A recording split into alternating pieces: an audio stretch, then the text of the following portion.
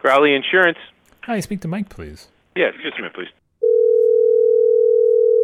This is Mike Crowley. Can I help you? Mike, this is Joey Giangola.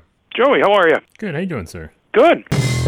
This is insurance in your own words from the people who are living and breathing it every day and are struggling to figure out where this industry is going and what they need to do to stay ahead. Hosted by me, Joey Giangola. Let's get into it.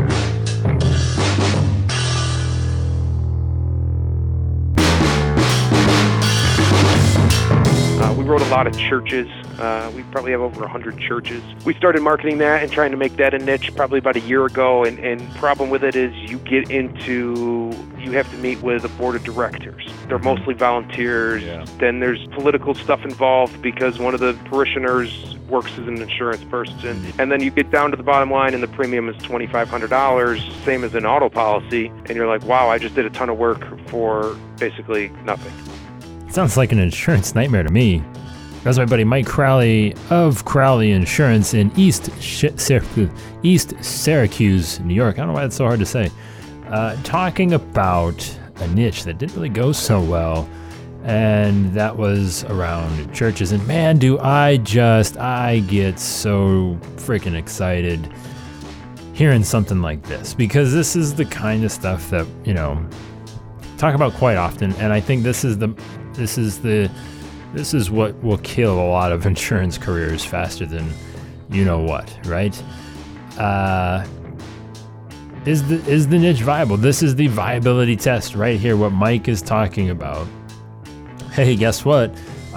He's got they've done a lot of churches, but there's a lot of politics, there's multiple decision makers, there's an entire community of people that doesn't want you to get the business because you're not from a 5-mile radius in which the actual building is located, and there's just the overall politics of the people that, are making the decisions. Gross. I mean, on top of that, like what Mike said, the premium's $2,500. Oh, my. Right? Okay, now we're getting somewhere. So we've got a lot of work, multiple decision makers, not a whole lot of money.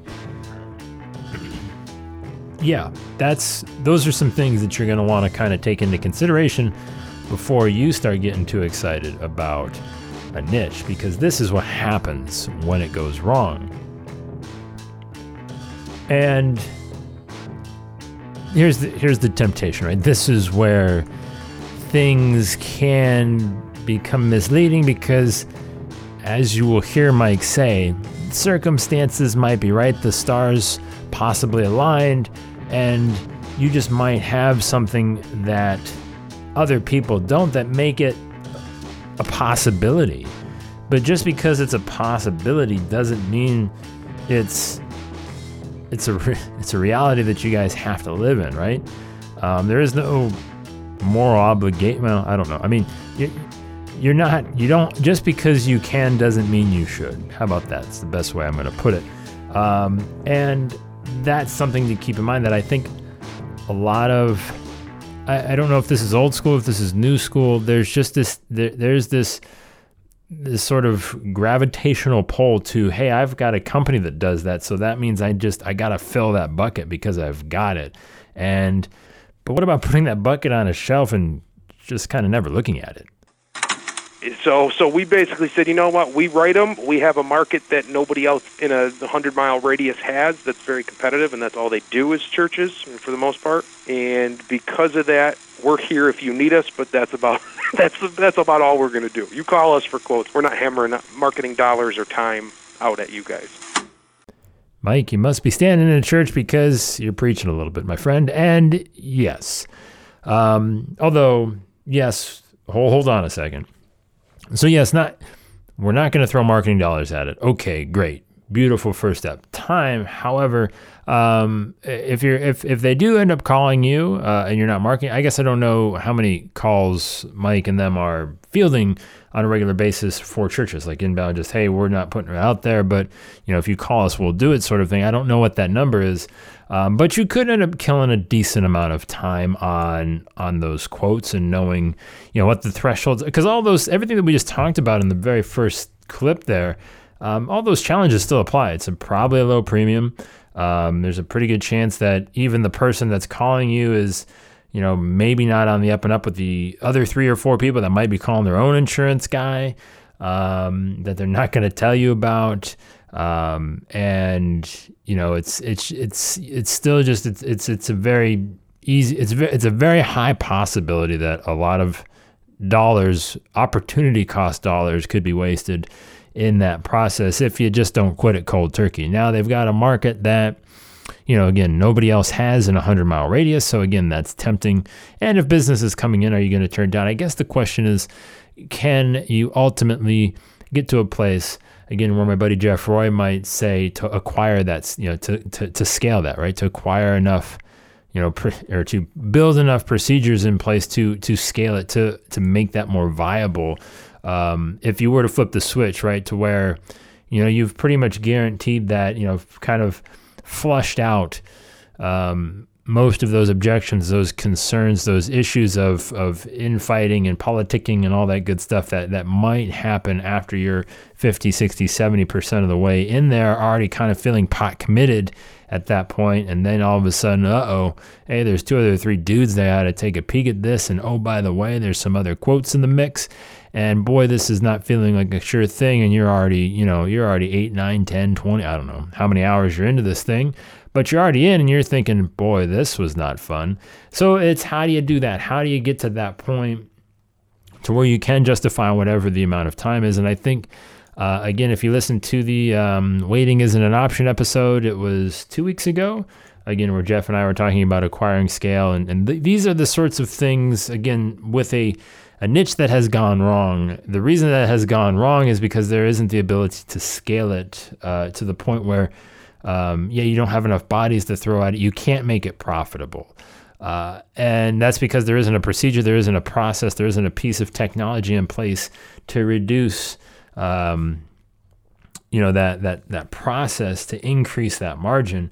And whether it's churches or not, I'm not saying that, you got to do God's work here or anything, Mike, but, it's just, if it's a thing that you want to be involved in and the premiums are low and it's something that you've got a competitive advantage in, then maybe this is where we've got to start flexing the technology arm, the technology muscle. Maybe this is where, that company that is apparently spoiler, Mike does mention the company in a second here, but maybe that specific company, that market that they do have, maybe they start flexing their technology muscle a little bit and allow that. Maybe what does that relationship look like? I guess we don't really ever talk about it that much because, it's that process. It's this process. It's the I'm spinning my wheels process that ultimately just makes you tired of feeling like you're stuck in the mud. We had an inn on, basically it was like a conglomerate and there was like 300 churches that were under this main organization. And so we put in the time, we put in the effort, we went through all of this different stuff to try and just basically wow them so that maybe they would refer the 300 churches that are underneath them to us, thinking this would be our in to make this really a niche. We went in with 3 different Crowleys that still work in the office. We went into this presentation basically showing everything that we do in a way, and here's our product, here's our pricing, here's how the coverages are so much better with the insurance carrier we use is Guide One. And so here's what they do and they can do for not only you, but all the 300 underneath. And they were like, okay, this is awesome. They were wowed. All of a sudden, they call us like a week later and they're like, and we knew they were getting other quotes. We're going to go with this one because they already insure 60% of our 300 churches. They're like, they were a little bit more, but we're going with it. I'm thinking, are you kidding me? It could have been not the people sitting in the room with us. It could have been the other people on the board of trustees or whatever they're called. And I'm like, wow. I go, that's it. We're done spinning our wheels on this. That was a fun story, right? I mean, not for Mike, but I mean, you probably enjoyed listening to it. Here's the thing, right? The idea, this is where we are kind of stuck in the whole scaling department. Mike's saying, all right, yeah, let's actually make this thing viable so I don't feel like I wasted whatever period of my life thinking that this was a thing. And, there's this conglomerate, there's this group of churches that, hey, we're in front of, it sounds like somebody close-ish to the top that might be able to then kind of refer us out. And I don't even know if this was necessarily a guaranteed sale, which is even more terrifying, that they were just kind of there pitching for their lives. And it was just for the privilege to be the official provider or official insurance provider, much like the official airline of insert your sports team here. So that's, yes, right? These are the tactics that we are currently left with, right? These are our best good ideas that are available is, hey, let's just find a group of churches and then let's let them tell other people, those other churches, that we exist and this is what we do and this is why we're better. Which is a good strategy, I think, but ultimately it needs to probably be a step further too. And this is where, again, church or no church, this isn't really part of the equation, but the concept is the same, right? Whatever the niche is that has gone wrong, there's usually a reason. Either it's just not viable at all, or we just can't scale it. And it's that scaling of the niche that is leaving us vulnerable as a industry, not an insurance industry, but as an independent insurance agent industry vulnerability. That's our vulnerability, that we cannot. And that's where, now maybe we don't need to write the churches. Maybe it goes away. I don't know, but it feels like the more that I was maybe a year or so ago in the camp of, let somebody else do it. But I mean, listening to Mike and thinking, if you got a market and all we're missing is just maybe one or two pieces of technology to get them, instead of being at like 5% ready when they call Mike, to being at, 95% ready, or dare I even, this is possibly blasphemy, 100% ready or able or willing to buy, or holy cow, we're going to take it right off the edge. Maybe they just even buy it right there. I mean, that feels like something that, Mike should be able to do if he wants to. It's just a matter of whose responsibility is it to actually provide that process, that experience. Because until we figure that out, until we reach that point, we're just going to continually say it's not worth it. And I guess I'm afraid if we say it's not worth it too many times, what's going to be left? I mean, it's kind of bad to say, but I mean, would I do that if the premium was $100,000? Sure. But if it's $2,000 or even $5,000, no, I'm not going through this hassle to try and make a couple $100 or whatever the case may be. And it's going to be a hassle, and that next year they're going to give you the same issues that, like, I don't like to write stuff that all of a sudden I gotta have to have issues yearly. I always say I don't get paid until year 3 on some of these things. Maybe I'm back on the maybe just somebody else can do it sort of band. I don't know. It only took 15 seconds or however long that clip was. So I'm very conflicted on this. I think it can go either way. Obviously, it would be a lot more fun if we were consistently, as an industry, living in the 100,000 up space, whatever space. That would be a fun place to live on a regular basis. Again, does your agency have the ability to speak to those people? Are you speaking to the people that would potentially be $100,000 premium? All of that fun stuff. But more or less, so let's just kind of have a quick conversation about, let's keep using the churches, obviously, because we made it this far. Why not? It's gonna be a hassle, right? They're gonna come back in a year and they're gonna be like, this, that, and the other. They're gonna talk about price. They're gonna talk about needs to be cheaper. It's just gonna be a high maintenance client. We've all, whether it's commercial, whether it's personal lines, we've all got those people that are just a little bit more attention needy than others. And again, are those the ones that we let this isn't accurate, but the lemonades of these online platform specialists, is this where we let them cut their teeth? Or is this what we're just really just letting them we're just letting them right in the back door of the candy store? Is that the possibility to where, they're going to cut their teeth on the hassles, the problem childs, the attention hungry people of the insurance world. And then all of a sudden they're going to be, pretty conditioned and going after the good, ripe stuff that we've already kind of long desired and coveted.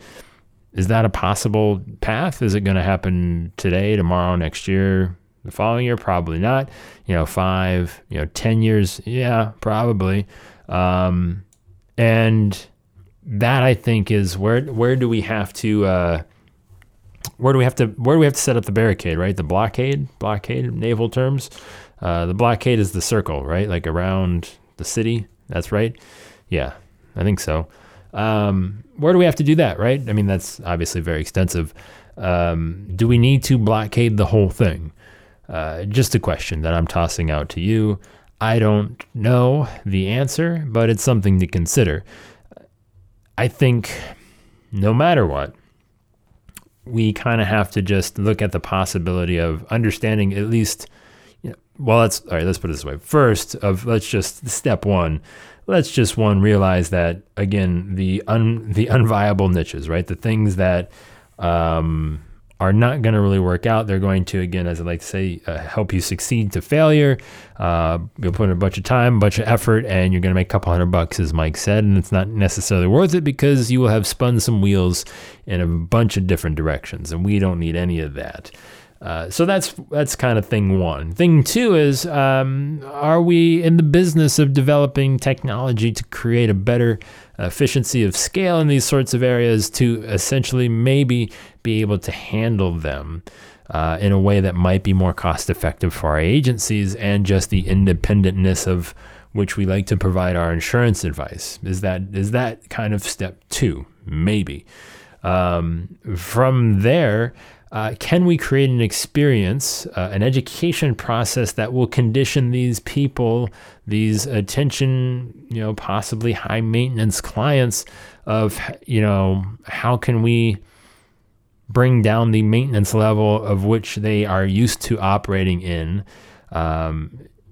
Is that experience created with the technology and the ability to grab a little bit of scale, or do we need to also focus on, kind of problem solving before the problem happens, kind of being preemptive in some of that to get that information out in their hands early, way before we think they need it, to kind of, again, quell the potential issues that might be coming around the corner because, again, they're used to, maybe a lot of attention from the person that has the time to give it, and it's the person that is giving it because they're running a small to maybe possibly medium-sized, whatever agency that not necessarily can afford to. They just aren't all that interested in growing beyond where they're at. I don't know. A lot of things. My mind's kind of going. You let me know. Joey@agencynation.com. A little early to toss out the email. Usually wait till the end of that. But I'm just curious. It's a pretty big, heavy question. I'd be curious to know what you think on where all that kind of goes. But I think if we agree on everything, let's just first start by understanding, avoiding, and just getting out of the way of niches that go way, way wrong.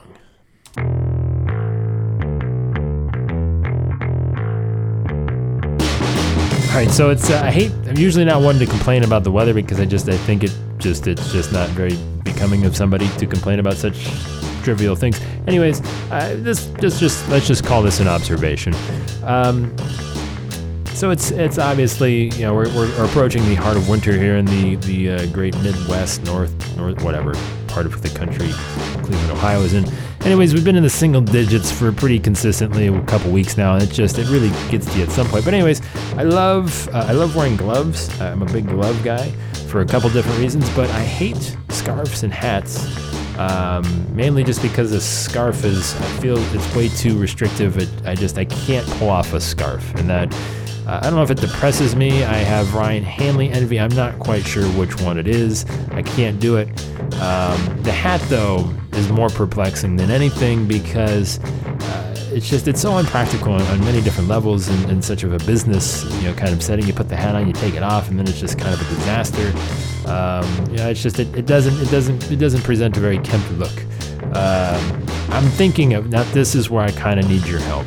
Maybe if I can get a couple more people on board with me, I kind of want to start like the earmuffs look. It's a little more, keeps the ears warm. At least if I got a jacket warm, high enough to cover the neck. I'm just dealing with the face exposure, which I can kind of handle. The earmuffs though, keeps the hair in a decent position. You can, anyways, I don't know if I could pull it off. I think that's even worse than a scarf. I mean, you throw a scarf and a pair of earmuffs on, you really got something going. I'm not quite sure what it is, but at least one thing's for sure. I can stick with my gloves. Let me know. Anybody interested in we'll do the earmuff movement? I don't know. I don't think I like it, but I tell you what, single digits for any period of time, I'm really willing to do anything at this point. Joey at agencynation.com. Your favorite winter wear / hated winter wear? Sure. What can't you handle? What can you handle? I don't know. Sounds like a good time. Joey at agencynation.com.